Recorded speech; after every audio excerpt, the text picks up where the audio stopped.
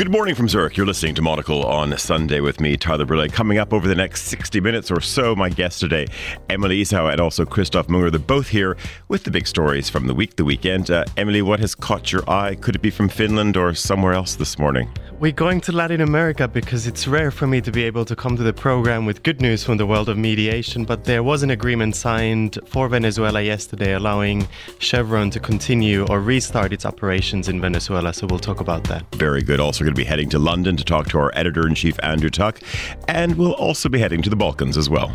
I'm Guy Delaunay, Monocle's man in the Balkans, and I'll be jumping on board Slovenia's raft of referendums and looking at the lithium backlash in Serbia. Plus, we'll hear from Christoph Ament, the editorial director at Zeit magazine. It's the 27th of November, 2022. Live from Zurich, this is Monocle on Sunday. Live from Zurich, this is Monocle on Sunday with Tyler Brule. And good morning from a rather chilly, autumnal, a little bit damp Zurich this morning. Promises of sunshine, though, which is great. Lots of sunshine around the table this morning. I'm happy to say that Emily Isau is here, of course, regular voice, program coordinator for peace mediation at ETH here in Zurich, and also Christoph Munger. And he's, of course, the head of the foreign desk at the Tagesanzeiger. Good morning. Very nice to see you, Christoph. Good morning, Tyler. Good morning. Listen, last week there was much of the program was devoted, of course, to the kickoff of the World Cup. Will we touch a little bit on the World Cup today? You might have some themes as well. Switzerland still sort of feeling generally good because of their win. Let's see what happens moving forward. But sort of mood here in terms of a World Cup moment, if things sort of settle down after all of the start, because I would say once it gets underway, things will sort of drift into the background a little bit. Hopefully, but I think we've gone through a Gianni Infantino week with the little sideshow called Football World Cup. And this morning, Sonntagszeitung broke the story about Gianni Infantino, the head of FIFA, and actually he moved in June from the canton of Zurich to the canton of Zug to save taxes, and he's about to get 4 million Swiss francs, they say in the article, but the taxes now he could half, so now he only pays half of what he had to pay in the canton of Zurich. In Switzerland, you have to know from canton to canton you pay different taxes. Yes, and also I was going to say that this comes, it's the background as well of him also. Is he also living in Qatar now as well, moving his family there, but then also having the benefits of also a cantonal jump for taxes here at the same time? He's said to live in Qatar, and he also says in the article that he's about to move to the US because the next World Cup will take place there. But his regular stay is in Switzerland, and it used to be until June the canton of Zurich, but now he moved to the canton of Zug, which is very close by, but much less expensive than Zurich. Emily, good morning to you. We, of course, heard from you at the top of the program. Well, I guess two things. We don't want to sort of disclose your private travels, but school at least has sort of wrapped, right? You've sent the students packing in a good way, of course, and ready to sort of kick off again in the new year. That's right. We spent 3 rather intensive weeks here looking at process design. We did make it to the top of Pilatus, where we spent 3 days also kind of intensive work days on top of a mountain, and now exactly they've all returned to their respective countries and will be coming back to Zurich in March of next year. So maybe just share with us, because of course mediation and as you said, I mean obviously sort of developing process frameworks to come to agreement is a big part of it. I'm sort of curious to know though, how many of your students sort of end up going down let's say a private sector path, which obviously might lead them to government affairs, etc. Within a traditional corporation, versus getting a desk or somehow working for an NGO or for their home country in Geneva, New York, elsewhere. So it varies, but I mean, our students, a continuing education program, a mid-career executive master's, if you will, in peace mediation, which means that most of our participants already come to the program with quite a few years under their belt, working in the UN, working in African Union or other institutions around the world, or civil society. So more often than not, they go back into their organizations and continue working more closely on mediation matters. But increasingly, of course, the private sector plays a a greater role in mediation as well. So even if they don't end up working for the private sector, I think they have a conscious mind in terms of kind of mobilizing the private sector towards peace. And this is actually a new trend in mediation research as well, to see what role can the private sector play for the positive or for the negative on peace matters as well. I'm also happy to say that our mediator-in-chief, Andrew Tuck, is also in London as well for us this morning. Good morning, Andrew. Good morning, Tyler. I think my voice is a little bit better than yours, but you've had only, a much only tougher marginally, week than Andrew. me. Only marginally. Only marginally. Tell me, any sort of mediating in the sales aisles? Did you sort of go out and embrace Black Friday or the remnants of what was there over the weekend, or has it been sort of more hunkered down? Because there's still a bit of work to do before we get to, of course, the end of this year. Yeah, I'm afraid I didn't engage with anything to do with Black Friday. But it has become a big thing here in the UK, and I think especially for online retailers, anything to try and get those retail sales up, as you say, as we head into Christmas. But for us, well, we're going to have our own retail sales because we have the market coming up in Zürich, the Christmas market, and also here in London as well. So those two things are on the reader side, and then internally we're still ploughing through a lot of amazing projects, and we have a February issue to send to print and an Alpino newspaper going out the door in the next couple of weeks as well. And it certainly wasn't a sale, but the sales were very strong. You covered it quite well in your column yesterday. But take us back a few days. Take us back to Lisbon. A very almost tropical, balmy evening. A little bit damp, but it was great to touch down in Lisbon. Portugal, a very important market for us. But I think we were quite surprised, not just by the turnout, but how deep the hands went into the. Well, I was going to say, well, I'll leave it. I was hands in pockets. It's going to go wrong if I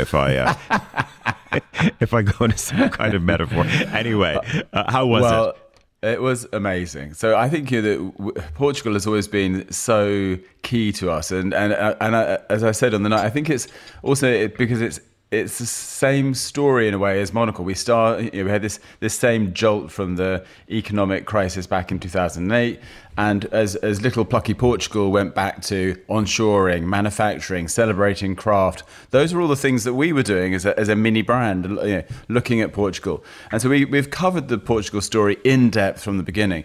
And I remember very early on when we ran a story about Portugal's depth of manufacturing and how it still had this ability to make shirts and shoes and technology as well. Often the scanner you go through at the airport, you show your passport, is made in Portugal. And we said, look, here's a country that's got everything it needs. And I remember then Portuguese people saying, look, that's the first positive thing that's been written about us for months and months and months. And I think also that willingness to see that not only the problems but the solutions in Portugal made us a successful brand there. So as we said, we took boxes and boxes of books. We sold every single book. I think you and me signed just about every single one as well. We got to meet amazing people. And I think there's also this thing about Portuguese people, which is, that because in the past the economy has not been great, not just recently, but across decades, Portuguese people are used to going out in the world and often to the UK and to places where they've had to learn English. So everybody is fluent in English, so reads a magazine in English.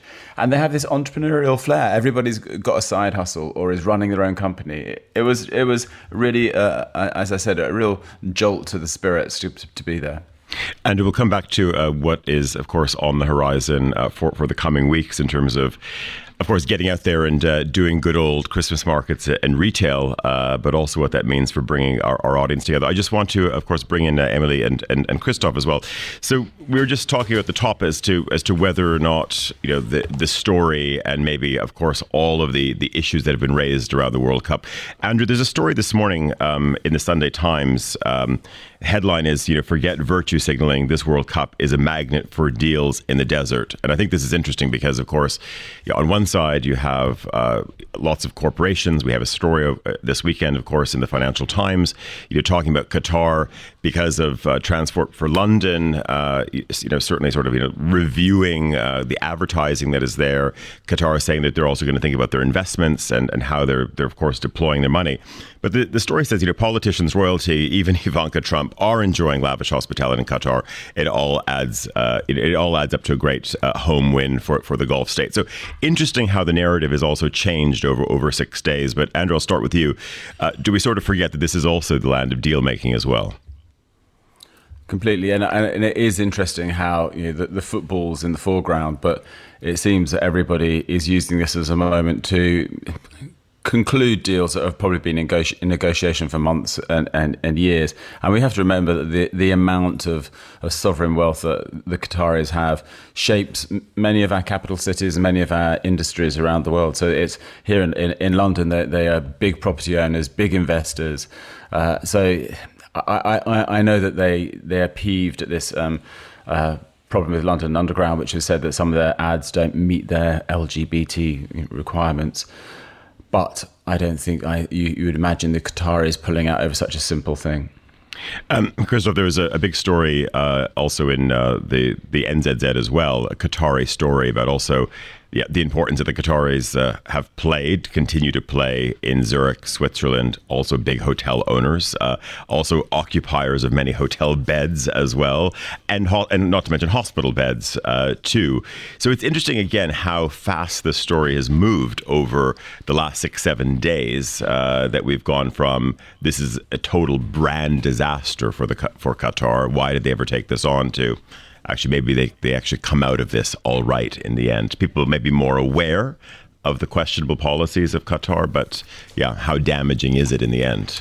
Maybe not too damaging. I mean, people tend to forget very quickly, and of course they are much involved in Swiss economy, in particular talking about banks. They have lot of money in there, and on the other hand, it's also interesting to see. I mean, this little country is in between the big Sunni center, which is Saudi Arabia on the one hand. On the other hand, you have the big Shia center, the Iran. Both have a very bad reputation, Iran in particular at the moment. However, I think maybe that's also a chance they can, you might know better, Emily, they can also some sort of starting mediation maybe one day, but maybe people get more aware of that fact. I don't know where it will end, but I'm quite sure that Qatar will be a big winner of this World Cup. Emily, just your point of view as well. I think just going back to this, of course, role that Qatar has been playing from, both, I would say, curtains wide open, front stage mediation. And then also we know a lot of things happening in a much more back channel manner as well. Not to mention, of course, maybe some questionable support for some regimes at the same time. But looking at it from a diplomatic perspective, how do you observe it? No, it's interesting. And also from a Finnish perspective, this has been at the top of the news for the past few weeks, also in Finland. But actually, and there's been a lot of criticism, of course, the lack of human rights and respect for them. But at the same time, Finnair, for instance, the national flag carrier, announced its biggest partnership just a few months ago with Qatar Airways. And even our foreign minister, Pekka Haavisto, from the Green Party himself, he mentioned that Qatar plays a role in the mediation world, hosting the talks for Afghanistan, for instance. So because of their geopolitical, strategic standpoint in the world, there is a prioritization taking place. So even from a Finnish perspective, they nowadays say we do always raise the issue of human rights in private meetings with Qatari officials, but at the same time we need to find ways to engage in trade, but also politically coordinate with them. Christoph, go ahead. And then, of course, even the gas question. I mean, the Green minister from Germany, Habeck, Minister of Economics, went to Qatar to make a deal regarding gas because the Russian gas is not coming anymore. So I think they are quite in a good position at the moment. Andrew, just maybe to pick up, the World Cup often sort of provides us with a bit of a pause period as well, because you have most major news brands devoting so much time for it, setting up dedicated sites. So it also sort of presents a bit of a political holiday for some as well. Is there a reset moment? Because it's just interesting. It feels like we've been through a week in the UK news where nothing has happened, and maybe that's a bit of good news. Is there a sense that maybe things under Rishi Sunak are at least sort of finding the gears that they need right now. Of course, we had the Scotland issue, but in a way, that's almost sort of a little bit died down. There's not going to be a referendum, at least for the foreseeable future. But what's your read when you peer out the window and of course navigate the streets? Well, I think after Liz Truss and after Boris, Rishi Sunak is providing a very managerial, slightly boring maybe, way of governing the country. And it's probably what everybody needed, you would imagine. But the worrying thing for him is, there's a poll out this morning saying that only 7% of the British population think that the Tories are competent and capable. And on 20 issues that they asked quite a large poll of people about their views on everything from the economy to healthcare. On nearly every single marker, Labour far outpaced the Tories. So I think people are just exhausted. And I think the government is exhausted as well. So they're not managing to get big ideas passed, and they're doing a good job at managing the economy. But the things that are blowing, to use a metaphor, up are there's a debate about whether we should have onshore wind farms that potentially could deliver a defeat to Rishi Sunak's government, because many of his ministers actually want to press ahead with it. There's a story this morning that actually a trade deal that we struck with Japan, and was much fanfare was put around this, how great it was going to be, has actually seen trade with Japan decline. So it's all very managerial stuff in the news for Sunak. But you're right, he's probably enjoying the football himself. And at the top of the show, Emily, you were, of course, signaling a story out of Venezuela, and certainly an agreement that we've seen has been reached there vis-a-vis also Chevron and all of their activities.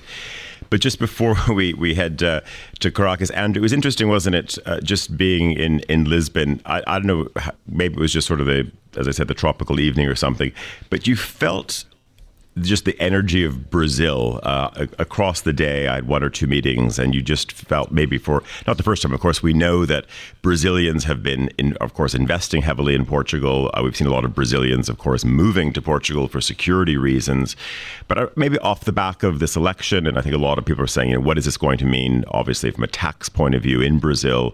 What will, Lula being back, how is this going to play out? But there certainly seemed to be, it just felt a little bit like Brazil is back, and or maybe just because we wanted to jump on the TAP flight to Sao Paulo. I don't know. I think everyone was being very positive about Brazil as a brand again. As you say, that there are structural things and tax reasons and security issues which have encouraged many Brazilians to set up shop in Lisbon and to use that as their base.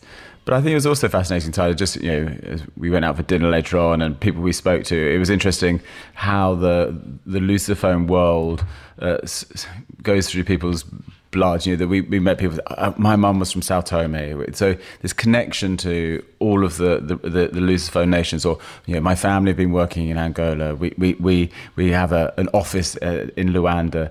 All those things. It's fascinating how that Lusophone world comes to Lisbon and mixes there in a much more interesting way than it perhaps here in the UK, where everybody's on their edge about colonial rule and what the colonies mean. Whereas for Portugal, it's often seen that some of their colonies are outpacing them. So there's a much more meeting of people on a level playing field.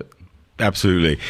Maybe just to tell us what's been transpiring in Venezuela, what this means, because it's also, well, I'll leave you to start and set it up for us. But also so many questions raised in the background in terms of what this deal is. No, absolutely, and it relates to Ukraine. It relates to global oil markets, etc. So absolutely. So yesterday, actually, the first day of the talks in Mexico, hosted by Mexico but facilitated by Norway, between the government of Nicolas Maduro and the Venezuelan opposition, reached a deal, a confidence-building measure, if you will, on humanitarian aid, and essentially they consist of two things. One, around 3 billion euros worth of Venezuelan assets frozen in American banks and other financial institutions around the world will be unfrozen and directed to a UN-controlled fund that can be then used in Venezuela for educational projects, for infrastructure projects, project and to do good things on the ground. But at the same time, the Biden administration will loosen some of the sanctions on Venezuela, namely oil production in Venezuela, allowing Chevron to recontinue some of its earlier production or work in Venezuela and import some of the Venezuelan oil to the United States. So again, it's the start of political dialogue, but it is a very important practical confidence-building measure to start the talks with. And in the background, then how much discussion on one side, because you can't sort of hide from it. So you have also Chevron, often seen, of course, as the big polluting, extracting bully, but then also winning something out of this as well. This is just pragmatic diplomacy. This is something that has to happen, because obviously, how does Venezuela sort of pull itself up?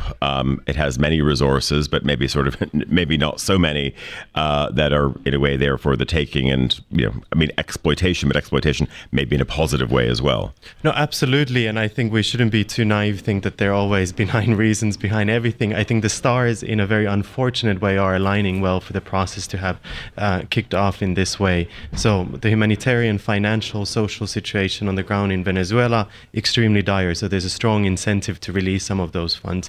At the same time, on the US side, that's controlling a lot of the assets, and during the Trump administration gave the opposition leader access to the controlled assets or frozen assets, has an incentive to bring Venezuela back into the global oil market. So again, it's an aligning of many of the stars, globally speaking, and hopefully it can pave the way. Elections are meant to take place in Venezuela in 2024. They're political prisoners, press freedom is not respected. So a lot of things need to take place between now and then, but it is a good start. Christoph, I just want to, of course, maybe swing the spotlight direction Kiev, Ukraine. I think interesting stories, whether it's in Germany, Switzerland, and certainly other countries across Europe, in terms of maybe the feeling of, and certainly people's sympathy to the war effort right now in and around the Ukraine, what that means for also refugees. Many sort of stories that we've seen over the past few months about, have the refugees sort of overstayed their welcome now? If they're going to remain, then what are going to be the government policies of course, to ensure better cohesion, et cetera, et cetera? What's the feeling maybe on the ground here? I think, like around the West, people are getting tired a little bit of this war. And there was a poll last week in Switzerland, and they say 64% of Swiss people say that strict neutrality between Russia and Ukraine is the most important thing. I mean, at the beginning of the war, it was only 57%. So this is increasing, and maybe another figure, the support for Ukraine because of the aggression of Russia was at the beginning by 65% in Switzerland. It has come down to 54%. So that shows us a bit that it's not already turning the tide, but it's going in this direction. The skepticism towards Ukraine is increasing, and they say, of course, neutrality is the most important thing. Regarding the refugees, there is still a lot of sympathy, but it depends on where you stay politically in Switzerland. And there are 30% who say in Switzerland that they should stop letting them in. That's, of course, exactly the base of the very right-wing party, the SVP. Yeah. Indeed. Andrew, just before we go, I guess maybe one of the stories that is dominating a lot of the front pages, of course, is the ongoing migration issue, and certainly as this applies to the channel.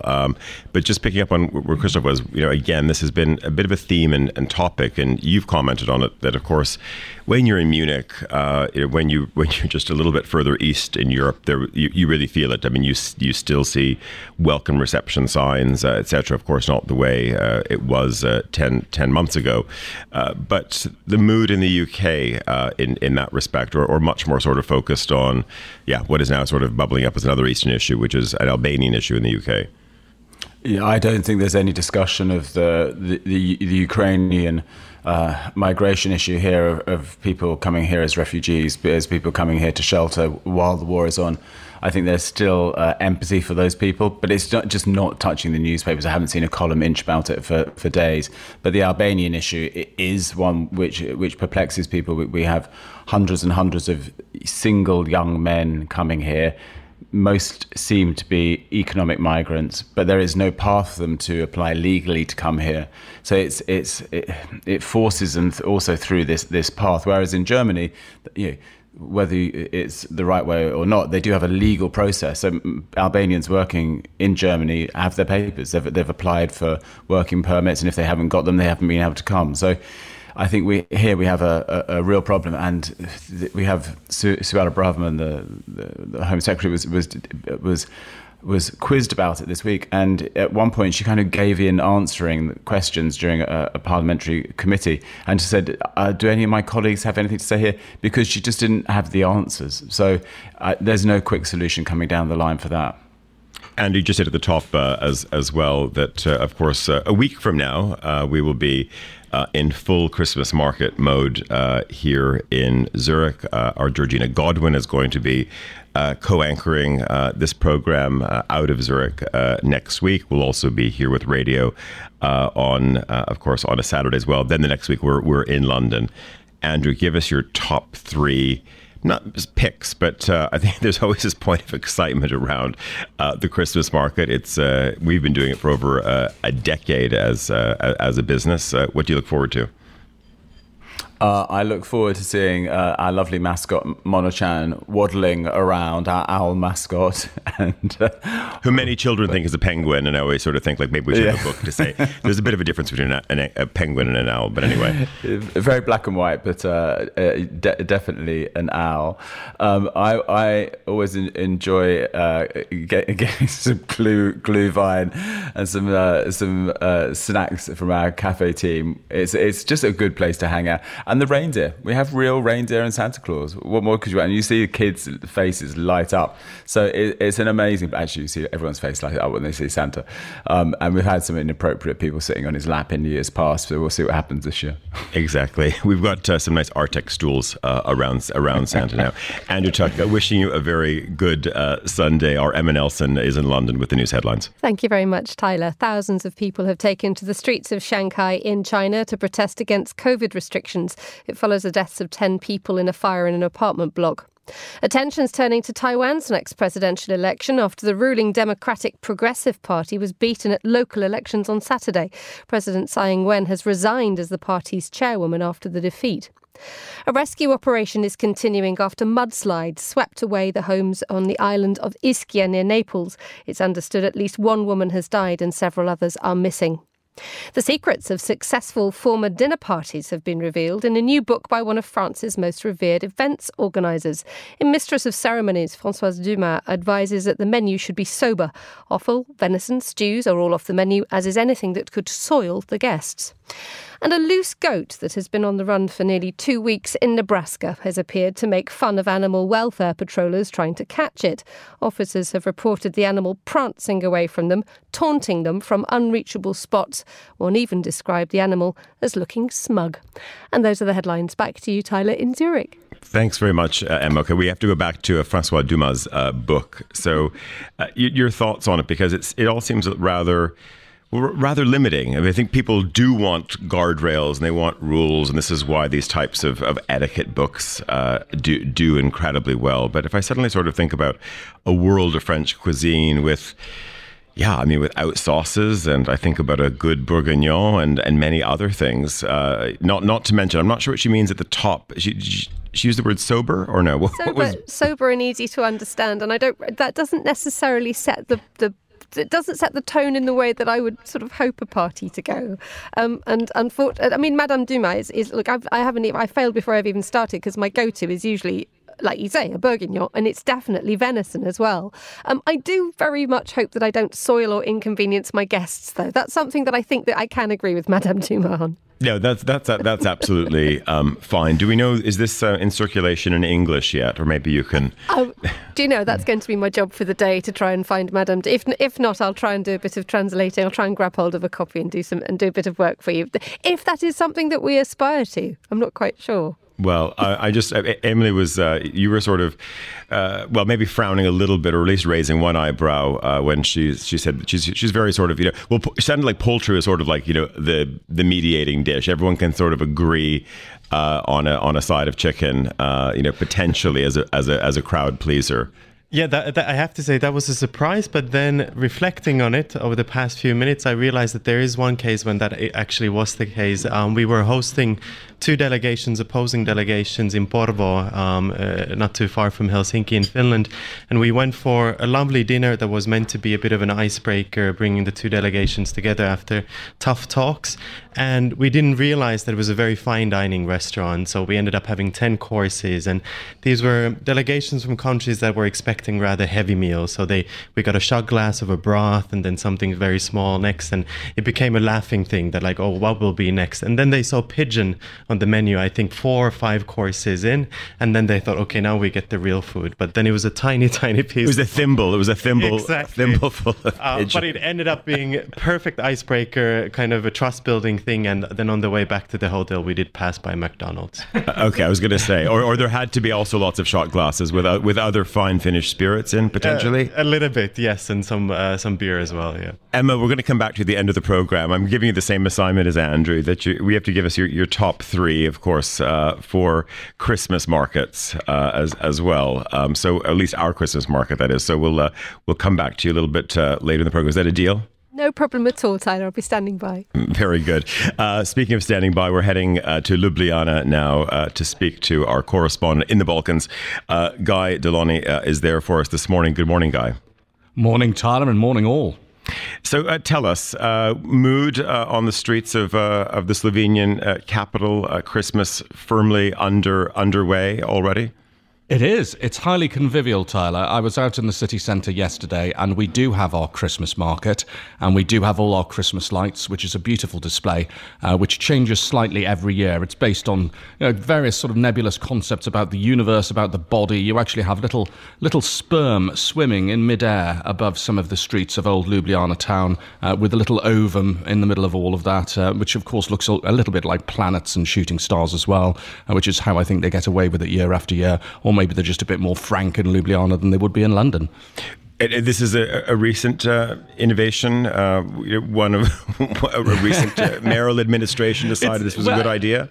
Well, no, actually, it goes back a couple of decades. It's now being looked after by the son of the father who originally created this installation. And the idea is that, like a living organism, it evolves every year. So it changes slightly. Bits and details have been added. Other details are not there this year. I won't go into those details in too much depth. But the interesting thing is, of course, that the light show itself was a matter of some political debate and even an electoral issue, because we had our local elections here last weekend, and Mayor Zoran Jankovic was going for re-election. He's been the mayor since 2006.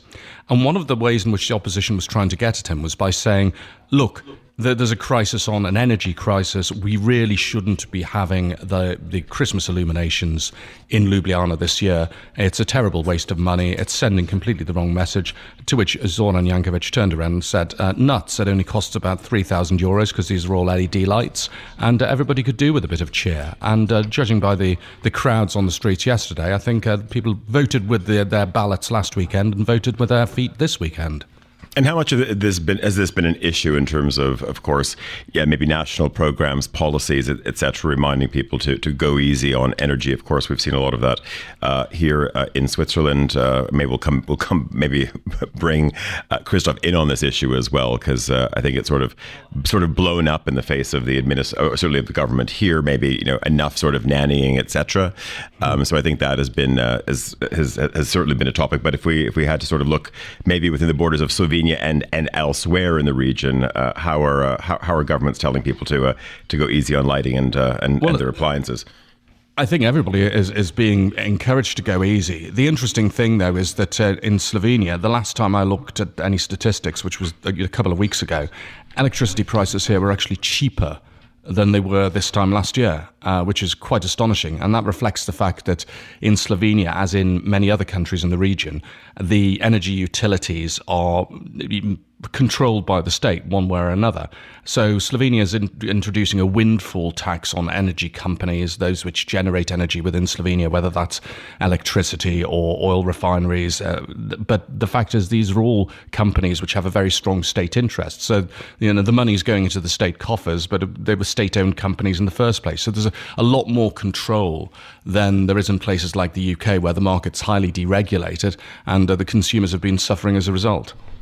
Christoph, I just want to bring you in because the Federal Council in Switzerland had a series of different degrees of what might happen in terms of if they have to get a little bit heavy on the population in terms of making recommendations. And of course, we saw many media outlets and of course people across the political divide saying, okay, you're just sort of missing the measures of the last few years, and now you want to apply new measures to people, and many sort of this is overreach, in the same sort of sense that Switzerland sort of did okay, in COVID times because there was this respect, of course, for common sense. And here we've had something else again where people are a little bit scratching their heads saying, do you really sort of need to tell me about how I can stream my programs or dry my clothes? Yeah, sure. But I think it's the same with like during the pandemic. People can say, now this is now over the top, this is okay. They can decide on their own. And I think that the sense of urgency, of the sense of crisis has diminished already. It's coming down, and of course people are now more aware of everything, and they do save some energy. I'm quite sure I do it on my own at home, but if the government should, for example, come and say you are not allowed to stream Netflix anymore, that doesn't work in Switzerland. No. Guy, just tell me, and maybe this is a bit of a jump because it's interesting, you've got a headline here about Slovenia's referendum madness, and sometimes you think that this is referendum madness is sort of owned by Switzerland. But what's coming up? And I guess people are out to vote today. People are out to vote today in not one, not two, but three referendums, and these have been called by the opposition party, the SDS, which was until April the party of government. And the topics on which they've called these referendums, or the legislation on which they've called these referendums, are long-term care for the elderly, the structure of the government, and the governance of the public broadcaster RTV Slovenia.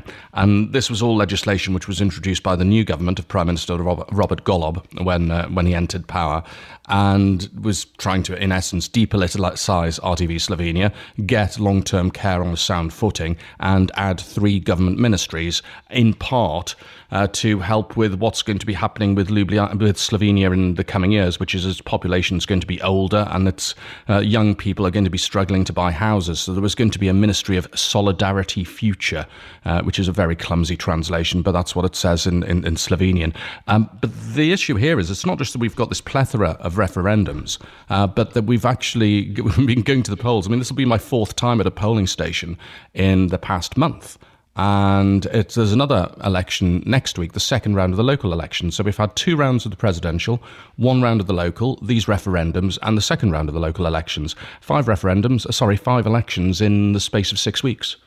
So just tell us, if we went to a flip on, to have a cozy Sunday evening of watching RTV Slovenia, much loved public broadcaster, trusted outlet as the source to go to for breaking news. What is the relationship with RTV?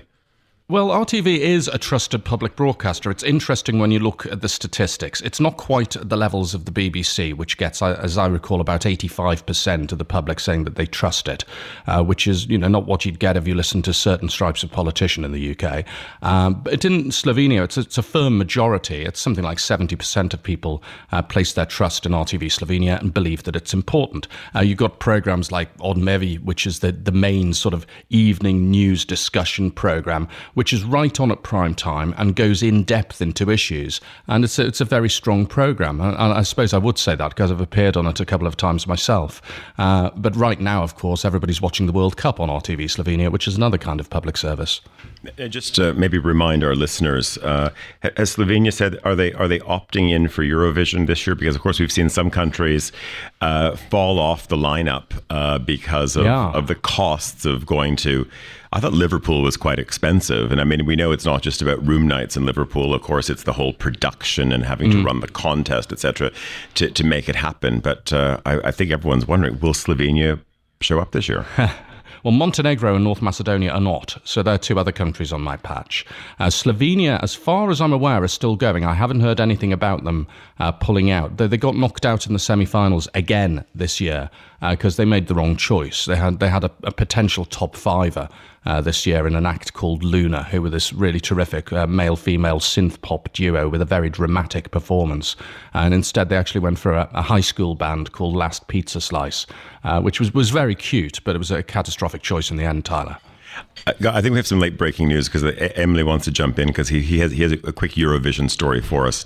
Emily, tell us. No, I mean, the rules were changed quite drastically this week for the upcoming Eurovision Song Contest in terms of voting. And Monaco has a global audience, so great news. The world will get to vote for the first time this year. So in the past, it's only been the participating countries and their people in Europe who get to vote. But this time around, the voting system has been changed, and the world gets to vote as any other European nation, and their votes will be tallied together and they'll be weighing equally as to a normal one nation. So the rest of the world gets kind of one country's votes, but they still get to vote this time around. I mean, I think this is going to be interesting. Happy to bring everyone in. Emma, join in if you want as well, because we of course, we know what happens certainly within immediate neighborhoods, and we know how, Emily, we know how all of your neighborhood is going to vote, and you'll probably, if the Estonian Act is reasonably good, then they'll do well by Finland and Sweden and elsewhere as well. And Guy, certainly we know what happens in the Balkans as well. But you can, as Andrew was talking earlier about the Lusophone world, for example, so what this will mean for Portugal and how it can sort of will be able to rely on the Mozambique vote and the Angola vote or the Brazil vote. Yeah, or Spain with the entire Latin America potentially voting for them. Unfortunately, there isn't such a great big Finnish diaspora out in the world, so Finland probably will not benefit from this change in rules, but perhaps countries like Portugal and Spain will. Emma, any thoughts on this in the Nelson household? Also, by the way, is part of your household going to be involved in this large jamboree that will, of course, be descending on Liverpool? Well, I mean, it is an unusual thing that I know friends who've sort of been approached to sort of rent out their houses to visitors from Liverpool, which is quite astonishing. When we had the Eurovision Song Contest last time, we all caught COVID, so that's how we felt about having Eurovision again. I don't know if the British have that kind of territorial allegiance that other countries do. Yes, I suspect that there's a little bit of sniping towards France and Germany. But in terms of that, I think we're all just daft enough to go for the best tune. Yeah, well, hopefully, but it will be sort of fascinating, to watch how this plays out. And it means for Switzerland, it's even more difficult. Switzerland, 0 Well, this points. this is when you can sort of no chance for Switzerland. No, I mean, and it's kind of fascinating to see, how this will play out across, I mean, former empires. I hate to say it, but will come back into vogue certainly for the means of Eurovision. Guy, just before we go. Very quickly, maybe we're crossing the border to Serbia, and obviously protests that we've seen there, certainly regarding the lithium issue. Yep, they're out again. The environmental protesters are protesting against lithium mining. And this is a subject that people may have thought had gone away because earlier this year the government revoked the lithium mining permits of the mining giant Rio Tinto. That was after weeks of enormous protests by Serbia's standards, which pulled in people from all sorts of different walks of life. And that's why the government took fright, because it was an election year. Now the environmentalists are saying it was a pre-election lie to revoke these Rio Tinto's permits, that it was, all a bit of a performance, and that behind the scenes preparations for lithium mining have been ploughing on. And of course, they're trying to work to bring attention to this issue again. Guy Deloney, our correspondent, covering the Balkans for us in Ljubljana this morning. Thanks very much for that. It's just gone 10:48 here in Zurich. We're going away for a short break. When we come back, off to Berlin to speak to Christoph Amend. What can you learn in a minute? More than you think if you subscribe to Monocle's daily email newsletter. The Monocle Minute provides fresh analysis of breaking news and direct to your inbox insights on everything from global affairs to entrepreneurship. On Saturdays with the weekend edition, we'll widen your horizons with wry observation, drinking and dining recommendations and must-know openings, plus Tyler Brulet's worldly weekly column too. Subscribe now at monocle.com/minute.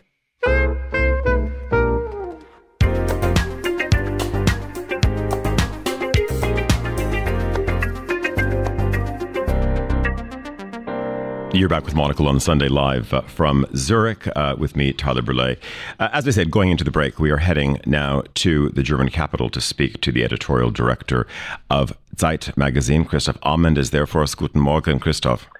Good morning, Tyler. Good morning, everyone. I was just hoping you wouldn't ask me about the traditionally bad results of Germany and the German contestants in Eurovision. So I was just hoping we could skip that. Okay, well, we will indeed move swiftly on. And I have to say, Germany has had some decent songs over sort of the last 5 or 6 years, and I think it's actually sometimes quite mean that they just, you don't get a look in. But let's move on. Hopefully, the sun is shining in Berlin. Maybe not at this time of year.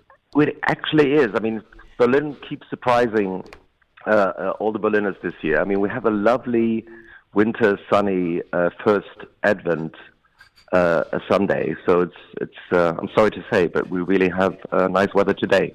Excellent. Well, just to tell us, maybe I almost want to do a little bit of a review, because I'm very happy to say that Zeit magazine, your big international edition, and for listeners, of course, who are familiar with it, this is where you take, of course, a year or even a 1 year plus of all of the stories that appear in German in the regular weekly supplement, and then they're bundled together in a much more, I would say, confident format, large scale, and everything is translated, and it's beautiful, and it's collectible. That's flown off the shelves, Christoph. So that's almost pretty much disappeared, which is great news for you, maybe in the Swiss market and elsewhere.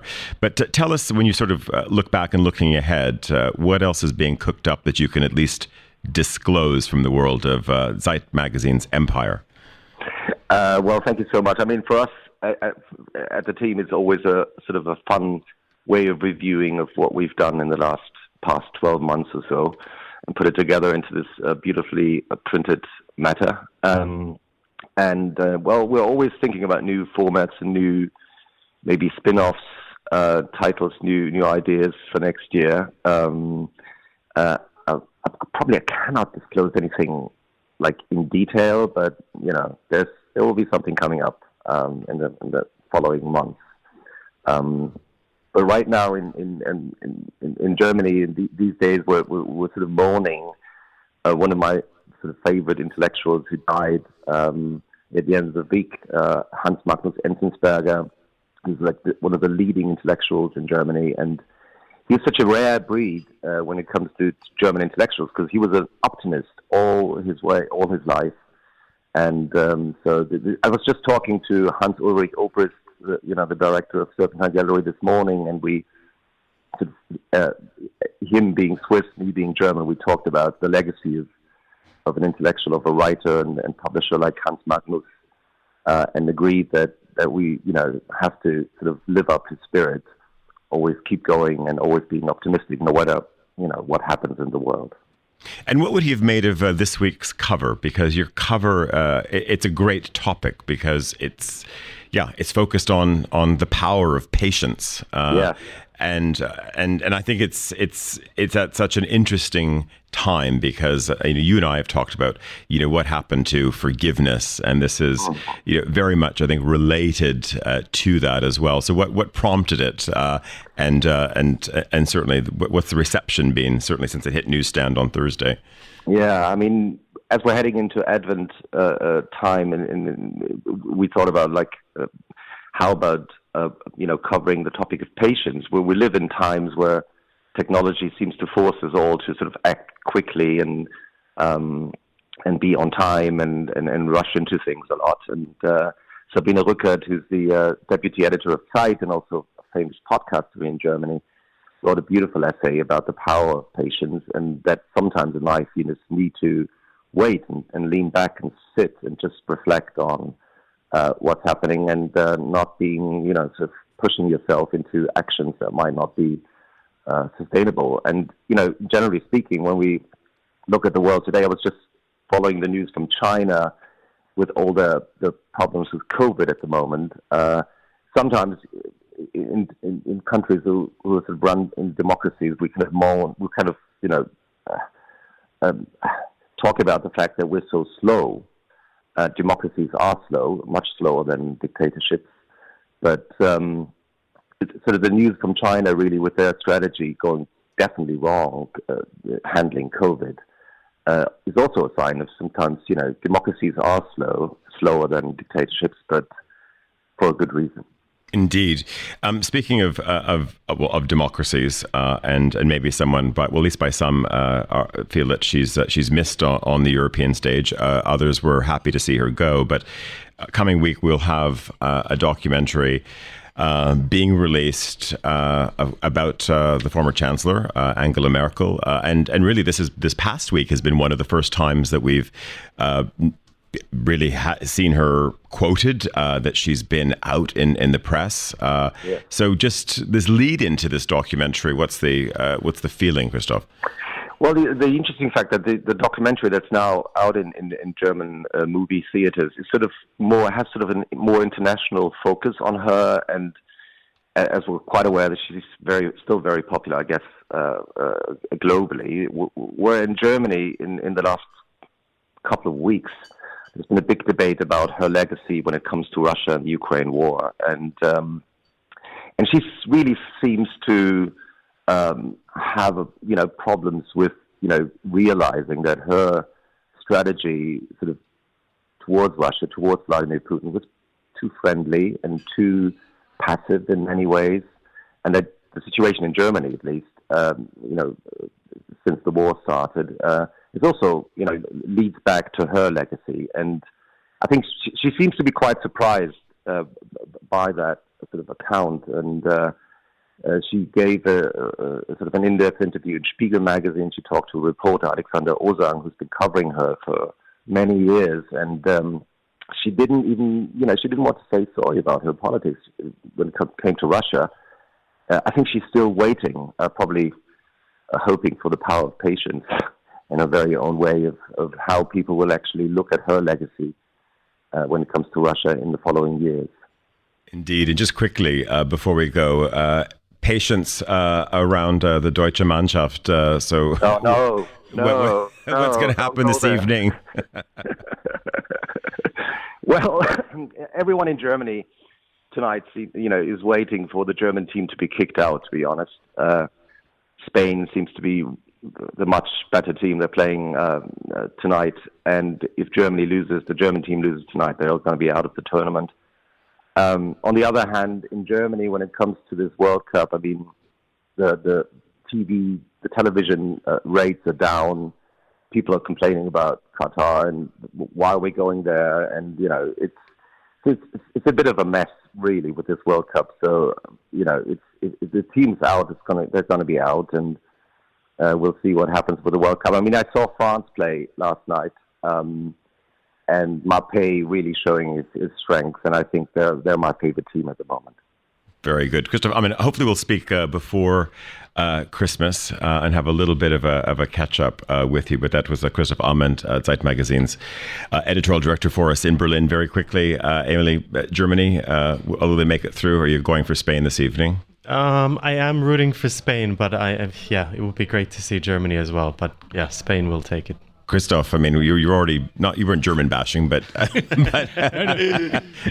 I'm expecting the Germans to come back like Argentina yesterday. Okay, all right. Well, we'll see how this unfolds. Emma Nelson, very quickly, a view on this. Has your son built a stadium in the living room yet? No, he hasn't. We've been surprisingly not interested in it. I'm not entirely sure why. I'm not really that bothered about that, and I'm quite pleased. Is that a dreadful thing to say?